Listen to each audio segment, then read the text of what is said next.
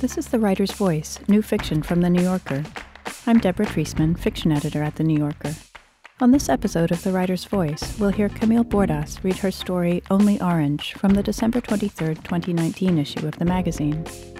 Bordas has published 2 novels in France, Treize Desserts and Partie Commune.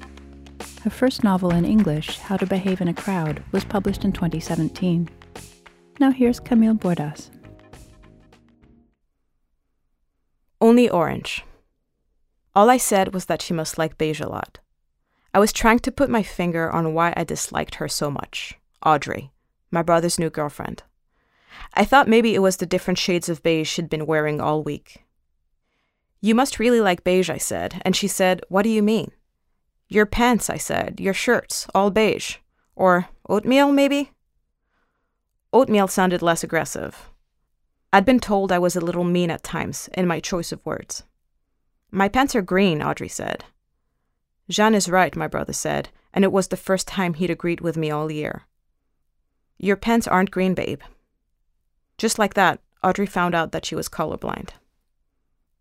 She spent the rest of our family vacation, a 10-day biennial endeavor in the south of Spain, pointing at different things. And what color is that, she'd ask. My parents thought it was so interesting, especially because they could give Audrey clear answers, present themselves as experts on something they'd never really thought twice about. Why, Audrey, this is orange, my father would say, and he'd describe orange, trapped between yellow and red. He'd talk about sunsets, the fruit, quote Henri Bergson, tell her that maybe orange was the only color there was in the end. There's just so much to say about orange. I'd never really thought about it. The things you take for granted, my mother added. I thought Audrey was faking it. How could you make it to 26 and not notice that you were colorblind? She needed to be the center of attention, is what I thought. My brother was a painter. Had they never talked about color? No, Jean, we never talked about color, he said. Why would we talk about color? Did you and Matt talk about color? Matt teaches geography. Lino hadn't liked my ex much, though I'm not even sure he was aware of that. For the past 5 years, during my whole relationship with Matt, my brother had only ever uttered Matt's name to isolate the qualities of an average human being, for the purpose of illustrating a point he was making about culture or policy or cultural policy. People like Matt don't care about contemporary theater, he'd say. They work hard, they come home, they just want a beer and a show. I told him once how condescending that was, using Matt as the gold standard for the random and the small. But he had pretended to admire him, us. Don't throw me into this, I'd thought, and not said. For our pragmatism, our ability to focus on the day-to-day. He'd also said that there was no shame in normalcy, that I was right to be drawn to it, especially after my previous boyfriend. Audrey and Lino had been dating for more than a year, but they lived in the United States and I in Paris, so I was meeting her for the first time. All I knew about her was what my brother had told us over Christmas dinner 8 months earlier, when their relationship was new enough that she'd spend the holidays with her own family. Where did she go to school, I asked. Lewis and Clark. What's that? Where the Daily Planet gets its interns? Lewis and Clark, Lino said, not Lois. I thought he was making this up. I had to look it up on my phone. I knew he must have had the same thought. Watching Lois and Clark, The New Adventures of Superman every Tuesday night in the mid-90s was one of the only good moments we'd shared. Matt, whom I was still engaged to at the time, then told me everything he knew, which happened to be a lot, about the Lewis and Clark expedition. So I knew a bit about Audrey's education, and I knew that she'd been adopted, of course, which made me envious. To be able to look at the people who love you the most and not have to worry that you'll turn out exactly like them must be amazing, I thought. An endlessly renewable source of relief. Now I wonder if one of my biological parents was colorblind, Audrey said one evening, a day or two after finding out that she'd been wearing beige all along. We were having dinner on the beachside promenade, seafood, tapas. It was about 10 o'clock, and people were still going into the sea. I hated having to pretend that it was tragic that Audrey would never get to know what kind of eye problems her real parents had had. What she truly didn't know was how lucky she was. In fact, there was a part of me that believed that Audrey knew exactly how lucky she was, but that she also knew that as an orphan, there were all these strings she could pull to induce sympathy, love, and guilt, to buy excuses, to explain herself, and that she intended to pull those strings until they broke, which they never would, because when you were a born orphan, that is, when you'd actually spent your first few months or years in an orphanage, you got to be an orphan for life. You're expected to get over losing your parents if you knew them, but not if you never met them. Even when Audrey was in her 80s, it would be one of the first things people said about her. She didn't have it easy. She was an orphan. That must be hard, my mother said, not knowing anything about them. Audrey smiled and took a sip of wine. One thing I didn't understand was how my mother could have read so many novels and still take anything anyone ever said at face value, as if deception and complications were only tricks that fiction had invented to compensate for the lack of duplicity in actual people. It comes in waves, Audrey explained, the wondering about them. I myself wondered how I could prove that Audrey was faking colorblindness. There had to be tests, I thought, but they would probably be easy to flunk. It's easy to pretend you can't see certain things. I got a whiff of cigarette smoke from the next table. I inhaled as deeply as I could.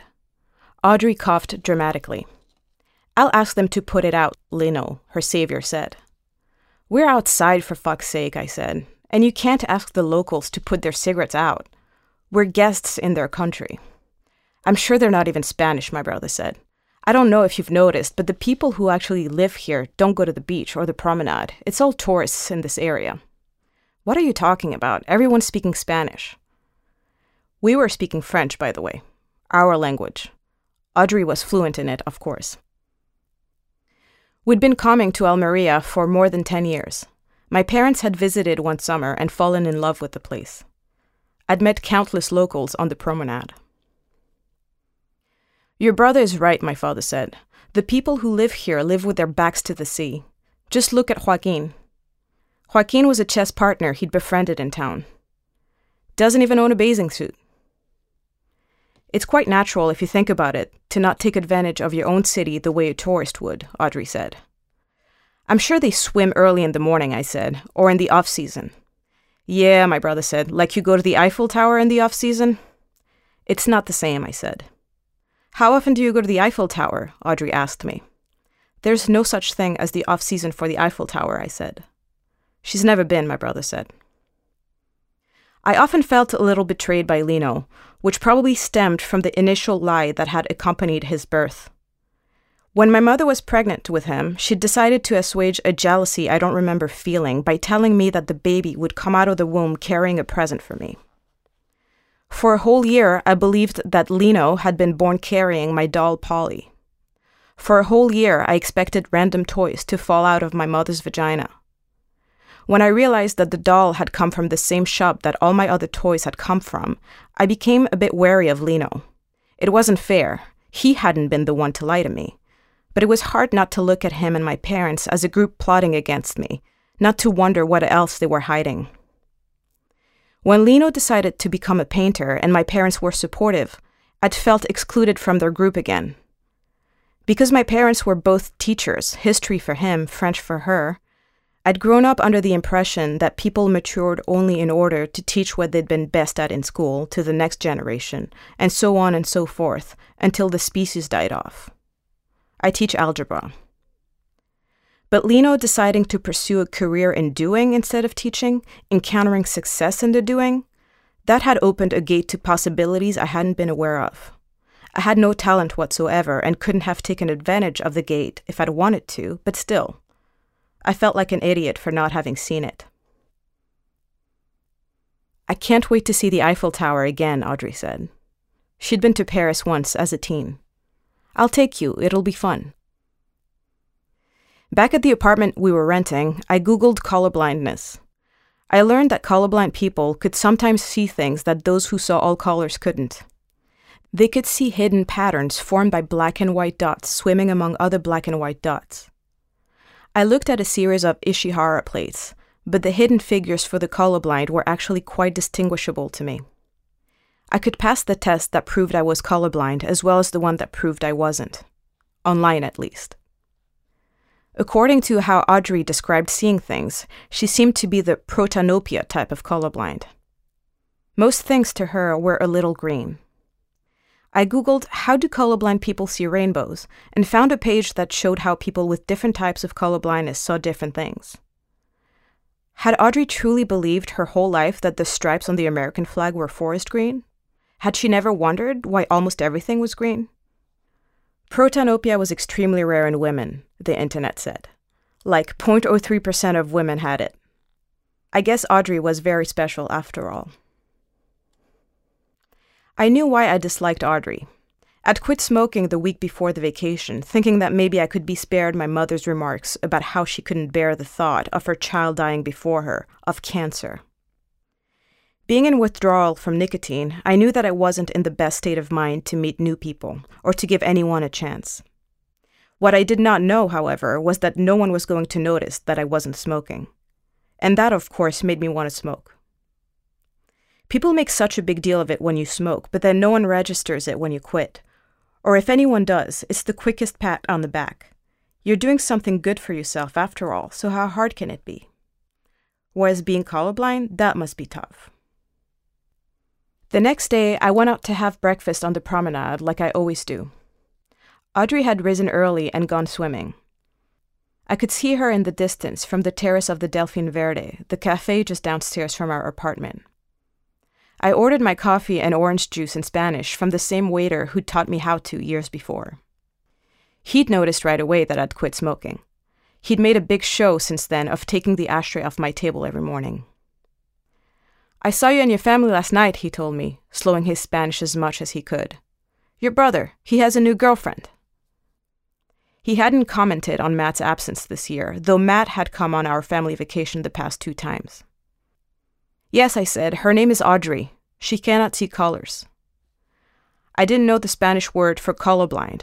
He thought that I meant she wasn't racially prejudiced. "No," I said, and then I showed him a Nishihara plate on my phone. "Ah, daltónica," he said. "Sí," I said, "daltónica." He thought that was interesting, but I forgave him because waiters have to pretend that everything is interesting. "They make glasses for the colorblind now," he told me, pointing at his own frames to illustrate the Spanish word gafas. "They put the glasses on and they can see colors." I knew what he was talking about. My internet search had turned up those glasses, but I hadn't bothered reading about how they worked. I'd taken it for granted that such a thing would exist, as I took most scientific progress for granted, the vaccines and the high-speed internet. It seemed normal to me that someone would come up with these ideas and solutions, fix every one of our physical problems, try to abolish space and time, until we were left to deal with the truth of life. Once everything else was solved, we would know what that was. But my waiter, and the way he mimed putting the glasses on, the joy that a colorblind person would experience, apparently, seeing my half-empty glass of orange juice, it was, in fact, a pretty color. It all reminded me of how science used to feel magical. My parents came out of our building then. My father dressed to go play chess in town, my mother holding her goggles, swim cap, and flotation belt. She knew how to swim, but sometimes she said she didn't feel like making the effort. I waved at them, and they took it as encouragement to sit with me. "Have you had breakfast yet?" my mother asked. "I know it's useless to try talking to you if you haven't had breakfast yet." My father nodded gravely. I pointed at my glass of orange juice and empty coffee cup. "That's not breakfast," my mother said. "You need solids in the morning." My father silently agreed with that too. "Tall glass of water first, sure, to get rid of the toxins, but then you have to have a nice assortment of food groups," my mother added. "Your digestive system needs variety. It's like anything else. Routine kills it."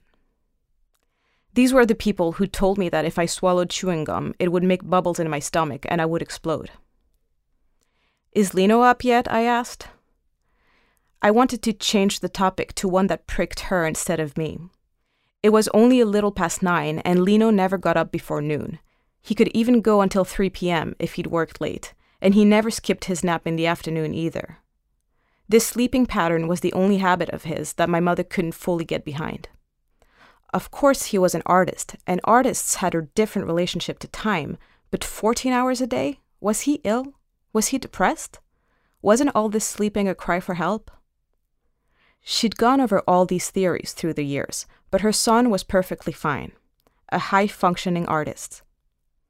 I, on the other hand, had had 2 nervous breakdowns in the past 4 years, and since the second one had been taking citalopram steadily and Xanax as needed. But my sleeping schedule being what it was, i.e. that of a person who had an actual job to go to, a job she relied on for food and shelter, my mother never worried. I'm not saying that she should have, mind you, or that she was a bad mother for not doing so. I don't tell her everything. "Have you heard from Matt lately?" she asked me. I guess she was learning to counter my low blows with some of her own. "I almost called him the other day," my father said. "I had a question about sinkholes." "Matt's a geographer, not a geologist," I said. "I'm sure he still knows about sinkholes. He knows everything." "But he hates it when people just assume he does," I said. "Take his knowledge for granted. He wants to surprise you with it, to be admired, not be used like a search engine." "Did you stop admiring him?" my mother asked. "Did he stop surprising you? Is that what happened?" What had happened was that I had found out Matt had been sleeping with another teacher at our high school for months, but I couldn't bring myself to tell my parents. I didn't want them to think less of him. He'd been what they liked best about me the past few years. "I think Audrey and Lino still surprise each other," my mother said. My father agreed, and they both scanned the beach ahead of us for Audrey and her pink towel, which she thought was baby blue. They really liked her, I guess. They wanted her to stay in the picture. Audrey was done swimming and now looked out at the Mediterranean like she was the only person who really understood it, the only one who'd ever had deep thoughts about the sea. What shade of green did she see the water as? My parents went on with their day, my father to his chess game, my mother to lay her towel next to Audrey's, and I stayed at the Delphine and looked at the horizon. I'd always been good at doing nothing, but since I'd quit smoking, staring emptily into the distance had become the only thing I could do without wanting a cigarette too badly. I watched the ferry that left for Morocco cross paths with the one that was arriving. I tried not to have any deep thoughts about paths crossing, people never meeting, or the refugee crisis. Deep thoughts made me want to smoke. Pure boredom did too, though, so there was a balance to find. I thought about how I could look at the sea for hours without ever feeling the need to go in, no matter how hot it got. I loved looking at the waves the way I loved looking at the Eiffel Tower when it showed up on my commute. Never occurred to me to go visit it. My mother floated on her back, a little way from shore. Audrey was on her stomach now, tanning, and being accosted by a teenager selling friendship bracelets. He sat in the sand next to her, and they chatted for a while, pointing at different bracelets he had pinned on his cardboard panel. I assumed that she was telling him about her recently discovered colorblindness and how she would need his help to pick out bracelets since she couldn't trust her taste anymore. Audrey spoke a little Spanish, too. Back at the apartment, over lunch, she gave me one. "To thank you for making me realize I was colorblind," she said. She'd thanked me about 100 times already. It was now the only thing she could think of to talk to me about, as if I didn't have any other purpose in life than to discuss her disability. "I also got one for Marion," she said, handing me a second bracelet. "Marion is my daughter, not with Matt, but with the man before. Him, my parents never ask about. Like me, all they know is what they see on TV, or used to see on TV, when he was a participant in, and nearly won, a Big Brother-type reality show, years after vanishing from our lives." "That is so thoughtful," I said. "I'm sure she'll love it." "I remember you saying that she loved purple, that her whole room was the color of eggplant, so that's why I got her this one." "How did you know it was purple?" I said. "Well, I asked the boy who sold the bracelets if he had anything purple. I think that's the one he told me to get. Wait, is it not purple?" "Oh, it's purple," I said. "Purple as it gets," Lino added. She sighed in relief. "I'm looking forward to meeting Marion at Christmas," she said. "She's a trip," my father said politely. He loved his granddaughter, he just didn't like her much. Few people did. The reason Marion was at camp and not with us was officially because she needed to learn to make friends, and I hoped that that was what she was doing, but mostly because I wanted to avoid quarrels between her and my father. Marion, who was 12 years old, was the reason he'd started taking chess lessons and practicing with Joaquin when in Spain and with some other old man when in France. The previous winter, Marion had thrown a chessboard at him and called him an idiot for castling when he had, for castling stupidly in general, just to show that he knew what castling was. After he asked for an apology, she'd declared that he was the one who should apologize for all the scholars-made openings he'd inflicted upon her over the years, all of them repeated insults to her intelligence. My father wasn't going anywhere anymore without his 2 chess Bibles. One about openings, the other called The Art of Sacrifice in Chess, 2 recommendations he'd got from Marion, through me. I really hope I have a daughter one day, Audrey said. She didn't look at my brother while she said this, but at her plate of goat cheese and tomato jam. But I don't know that I'll ever be able to. Why not? My mother asked.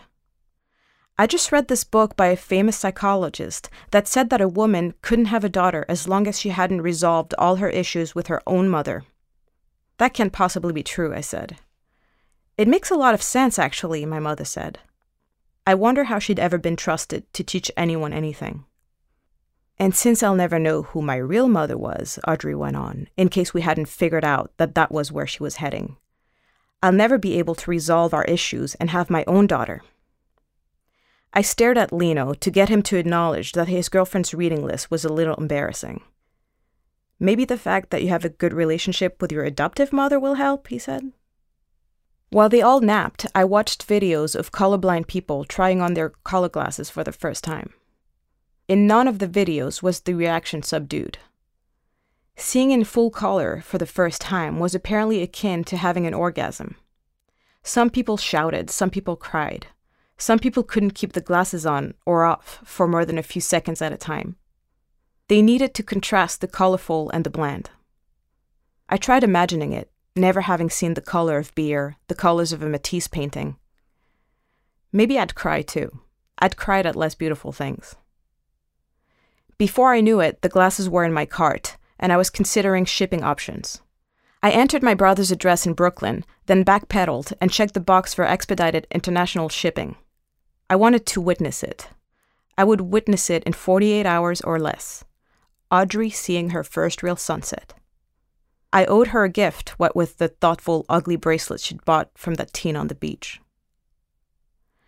I believed that having seen all these videos of colorblind people discovering color made me something of an expert. I'd be able to tell if Audrey was faking it. I knew she would ham it up, but I'd see through her bullshit, if bullshit there was, and I planned to be an adult about it. Not to call her on it and expose her, but just to derive satisfaction from knowing that I'd given her something she had no use for. Lino woke from his nap. I told him about ordering the glasses and regretted it immediately. He would tell Audrey, who would have plenty of time to prepare her act by watching the same videos I had. I want it to be a surprise, I said. Please don't tell her the glasses are coming. You hate surprises, he said. Well, this one won't be for me, I said, and I get the feeling that Audrey might like surprises. My brother wasn't an idiot. You don't have to pretend you like her when it's just me, he said. But do try making an effort when she's in the room, okay? That's all I ask. I think she likes you. She always wished she had a sister. She thinks maybe she had one and they were separated in the adoption. Come on, I said. We all wish we'd had different childhoods, all right? I'm not going to feel sorry for her. I wish I'd had a sister. Did you know that? Do you find me more interesting as a result of finding this out? Actually, yes, maybe, Lino said. I guess I wished I'd had a brother, or been an only child. Who wishes they were an only child? I'm joking, just trying to point out that whatever we fantasized about as children doesn't hold a candle to what an orphan wished for. It's just not the same. We knew where we came from. Our fantasies were for fun. They never really hurt. We always went downstairs for dinner when Mommy called. We could experience both the fantasy of being someone else and the reality of knowing our biological family. We had more options. But why would more necessarily be better? I mean, the orphan who doesn't know anything about his birth parents, who is he to claim that knowing is better? He's never experienced the knowing, after all, the way we haven't experienced orphanhood, so how can he say it's superior? Why not let us who've had that experience decide? You're insane. That was a bit of a compliment in his mouth, so I went on. Many people wish they'd grown up orphans for the perks. We just don't say it out loud. The perks? Are you sure she's even an orphan? We'd been whispering this whole time, but Lino went back to his full voice to say the next thing. Maybe you should start smoking again, was what he said, at which moment Audrey walked into the living room. Jeanne, she said, I had no idea you'd been a smoker. Your skin is so radiant. Congratulations on quitting. Isn't it so hard? My father, when he quit, he was a real mess. She is a real mess, Lino said. Jeanne is usually much nicer than what you've seen so far. I was actually touched by that. I wasn't sure if Lino believed it, or if he was just making excuses for me, but still. Making excuses for someone was proof you liked them. It is very hard, I told Audrey. Thank you for asking. I'm sorry I'm a little on edge these days. One day at a time, she said. I clicked on track my package a dozen times in the next few hours, then again the following morning. The glasses had made it to Madrid overnight. They would be Audrey's by tomorrow. At the Delphine, I asked the waiter how things were, and he said that he was constipado, which I thought was a little more than I needed to know, until he explained that being constipado in Spanish meant having a cold. I told him that I had ordered the glasses for my brother's daltonica girlfriend, and he thought that this was very thoughtful. Said that he would love to see it when she wore them for the first time. We could have a show right here on the terrace, he offered, a party. I said that would be nice. My phone rang, and it was a certain Clara from the director's office at summer camp. I was told that Marion had beaten up another girl, a 14-year-old. Why? I asked. It doesn't matter why, Clara said. The kid's in the hospital with a broken nose and a concussion. They're going to keep her under observation for the day. It wasn't the first time that Marion had hit someone. She'd beaten up a boy the previous winter for calling her boxy, but she never broken bones before. Did they fight this morning or last night? I asked, somehow thinking that it made a difference. I guess it did, or I guess I thought it did. That hitting someone first thing in the morning was perhaps worse, a sign of terminal anger, one that 8 hours of sleep hadn't been able to tamp down to allow the new day a chance not to suck. It was this morning at breakfast, Clara said. You have to come pick her up as soon as possible. We cannot keep her here with us. I said I understood. Hanging up, I realized that my main takeaway from the phone call was surprise at not having been called sooner about something that Marion had done. It meant that she'd been trying hard to behave. She'd promised me she'd try, and Marion didn't promise things lightly, just to diffuse or prevent arguments. She loved arguing. I knew that she tried, and also that I could never congratulate her for trying because she had to learn that trying was not enough. I decided to lie to my parents and tell them that Marion was the one who'd ended up in the hospital with a tonsil infection. They didn't need to know. Rather, I didn't need to interpret their silent judgment of the man I'd picked to be Marion's father. That I was 23 at the time didn't sound like a good excuse anymore, now that Audrey had entered our lives, a trilingual professional young woman in her 20s with a good head on her shoulders and excellent taste in men. Of course she and Lino would have a daughter. She would have a name like Celestine or Zoya. Audrey would worry for a while that the girl was colorblind, but she would turn out to be perfect. I watched Audrey shake the sand off her towel. She didn't know it yet, but she would go back to America with sand in her luggage that would never leave her. Even I brought some home with me every time. Books I never took to the beach still managed to trap sand in their spines. The sand then found its way to our couch. Marion then complained about it irritating her sensitive skin. I wondered if Audrey ever thought about all the kids in the orphanage who hadn't been picked. That's what I would have obsessed about in her place, not my biological parents. An hour later, I was at the airport, too early for my flight. I kept forgetting that when you didn't smoke, you didn't have to build time around meetings and train rides for a final cigarette, or stand in front of bars and doctors' offices while you took your last puffs. You could just go in. At Orly, everyone looked disappointed or mad. Even the lovers who'd just been reunited looked mad. Mad at the weight of the suitcase, mad that he hadn't brought flowers, mad at an underwhelming reality. Marion's camp was in Normandy, so I still had a bus and a train to catch. I bought a pack of cigarettes at Gare Montparnasse. No one was going to care if I started smoking again, except maybe Audrey. I was the only customer, and the cashier resented me for disturbing her phone conversation. "I'm very sorry that you lack privacy in your place of work," I said. "What's that?" she said, away from the receiver. I said I hoped she was having a nice day. She was framed by trashy magazines, and the cover of one informed me that Marion's father was single again. Who could possibly care, I wondered? Who still cared? It had to stop at some point. The reality TV show he'd starred on had been off the air for 3 years. Other shows had taken its place, even more shocking and even more boring ones, with hotter and dumber participants, but Marion's father was still interesting to some people. They wanted to know if he was happy. He'd seemed so troubled, a bit dickish, yes, but so vulnerable and honest about his past mistakes. The audience had loved that. God, that cigarette was good. If all cigarettes tasted the way one did after 3 weeks of abstinence, no one would consider quitting, I thought. Oh, really? I berated myself immediately. Things are better when you don't have them all the time? What a discovery. You should write that down for posterity. Print it on a mug. I smoked a second one. Not as good. Not nearly. Marion apologized for punching the girl, but she didn't mean it. She was glad about the punch, only sorry that it had consequences. "What are we going to do with you?" I said. Marion didn't do rhetorical questions. "I guess you'll send me to another shrink," she said. She could have made excuses, her father being a loser who'd abandoned her before she could even say a word, but she never played that card. She vaguely knew about the show, that her father had confessed to another cast member on camera, that he hadn't seen his daughter in years and felt lousy about it. I'd got several calls from production after that, asking if I would consider bringing Marion to the set for a reunion on live TV, and I'd said no. When they insisted, I talked to Marion about it, and she confirmed that she wasn't interested. She thought he was an idiot. I said, yes, he's an idiot for not having spent the past 9 years with you. And she said, no, he's an idiot because he thinks that Lebanon and Libya are the same country, which indicated that she'd actually watched a few episodes. When production insisted some more, I told them to feel free to pass our number on to Marion's father if he wanted to reconnect off camera.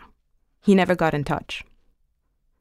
We rode back to Paris in silence, Marion reading her comics, me looking at her reflection in the train window. On the metro back to the apartment, I received a video from Lino. The glasses had arrived in Almeria an hour before, and they were all having a party at the Delphine to celebrate. Audrey had insisted that my brother film her putting the glasses on for the first time so that I could share this moment with them. Night was falling in Paris, and men and women on the metro looked concerned or angry at themselves for not accomplishing what they'd hoped to accomplish before sunset. Almeria, the video reminded me, though in the same time zone, still had a good hour of daylight ahead, and that seemed enough to keep all hopes up. Audrey didn't want to wait for the sunset or anything special to try on the glasses. She wanted her first moment in full color to be a random one, and to measure all beauty from there. The first thing she looked at was my brother, and she couldn't believe it. She kept touching his shirt, his skin, his face. Then she looked at her tapas, the beach, the sea. Faking it or not, it seemed like she wasn't. She looked more joyful than I'd ever been, or than I'd ever seen Marion be. I showed her the video. "That's Lino's girlfriend," I said. "She's colorblind." To my surprise, Marion found the fact worthy of interest. To my surprise and relief, I should say. You don't always want to see yourself in your children. Children are no idiots. They see it too, and they resent you for making them in your image. She watched the video with a focus she usually reserved for scientific experiments. "She looks too happy to be interesting," was her conclusion. She handed back the phone. "She was adopted," I said. "She's not happy." Marion looked at the video again and shrugged. "Maybe now that she sees colors, she'll dress a little better," she said. Now was perhaps not the moment to give her the purple friendship bracelet Audrey had bought for her. She would deem it ugly, I knew, ugly as the Eiffel Tower. "Has my grandfather gotten any better at chess?" she asked. I just smiled. I didn't know what to say. I didn't know anything about chess or about my father in the end. I'd been in transit all day, in the sky and now underground, alone and now with her. Our suitcases stood upright on their wheels and swayed in front of us, threatened to tip over with every stop and turn, but Marion didn't seem to worry that hers might fall, hit someone's knees, break open. She didn't pretend to attempt to steady it by resting a hand on the handle, so I put one hand on each suitcase. What was so stupid about castling, I wondered. Why couldn't she have given my father a break about it? Why couldn't she give anyone a break, not hit them, hold her own suitcase? I realized I hadn't asked her what the girl had done to deserve the blow. When we got home, there was a message from Clara, and I feared that the girl had taken a turn for the worse, that the broken bone in her nose had perforated an eye, dug into her brain, or paralyzed her, but the message was from earlier that morning, before Clara had reached me on my cell phone, when my main concern had been to expose Audrey's lie in front of those who loved her. I texted my brother to see how Life in Color was treating his girlfriend. "We're watching Grease in Spanish," he answered. "She says she's never taking the glasses off." "Grease?" I texted back. "Her favorite movie." I wondered how one could like the movie Grease if one didn't know the color pink. "Thank you," my brother added. I started writing a response but decided against it. I could stand to rest on a small victory. Audrey ended up taking the glasses off, of course. At Christmas, when my mother insisted that she take a real look at the assortment of pastries she'd spent too much money on, Audrey only flashed the glasses before her eyes. Marion made an effort and wore the purple bracelet. She told Audrey when Audrey arrived that it was nice to meet her, and for a moment it seemed as if she'd never hated anybody. In the kitchen, I joked to my brother that Audrey had renounced access to the full color spectrum after seeing his paintings. Too much to bear, she preferred the beiges and the greens. He said the glasses gave her a headache. "I can't remember not having a headache," I said. "Maybe before Marion was born?" "You shouldn't talk like that," my mother said. She was making coffee for all, decaf for Audrey. Marion could hear you. I hadn't meant that Marion's existence had made me sick, only that I was in pain all the time, that it was what women had on their plate, the headaches, that they were not an excuse not to fuck or not to wear glasses, that we just had them for real all the time, did we not? "I haven't had a headache in years," my mother said. I said that was because she wasn't of childbearing age anymore. When we came back to the living room, my father had taken his chessboard out and was showing Marion the move-by-move sequence of a game he'd committed to memory, the Levitsky Marshall. She was enthralled. My father had figured out that the best way to communicate with her was to present only facts, other people's plays. Audrey watched the game and knew better than to ask questions. She wasn't a chess player, but she could tell when her ignorance would not be perceived as cute. My mother brought her a cup of decaf and sat in the club chair closest to her. It was all very Christmassy, if you ask me, people in knit sweaters blowing on steaming cups, some of them playing, some of them content to simply be there digesting among loved ones. My brother started sketching the scene on one of the drawing pads my mother kept around the house because he could be inspired at any time. I don't think Lino was ever inspired. He just liked drawing, and he drew when he was bored, drew what was in front of him. He tried teaching me a bit long ago, said I should try to picture spaces and people as shapes, that this would help me see order in chaos and build balanced compositions. He never drew self-portraits. Sometimes he drew me. I'd even made it into a painting he sold to a collector in Switzerland, a pool party scene in which everyone looked murderous and I wore a turtleneck. Now I sat beside him on the couch to ensure that he wouldn't include me in the Christmas sketch, and also to allow myself to glance at his progress. He started by drawing intersecting lines, separating the paper into clear sections. I guess he thought that the way the family had arranged itself made for an elegant composition, triangles overlapping or something.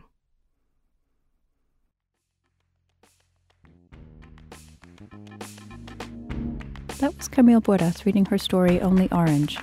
She's been publishing fiction in The New Yorker since 2017. You can hear more New Yorker fiction read by the authors on NewYorker.com and on the New Yorker apps available from the App Store or from Google Play. On the New Yorker Fiction Podcast, we invite writers to choose stories from the magazine's archives to read and discuss. This month, Anne Beattie reads Day Day by Mavis Gallant. You can subscribe to that and other New Yorker podcasts by searching for The New Yorker in your podcast app. Tell us what you thought of this podcast by rating and reviewing The Writer's Voice in Apple Podcasts on iTunes. Our theme music is by Jordan Batiste and Ross Michaels of North American Plastics. The Writer's Voice is produced by Michelle Moses. I'm Deborah Treisman. Thanks for listening.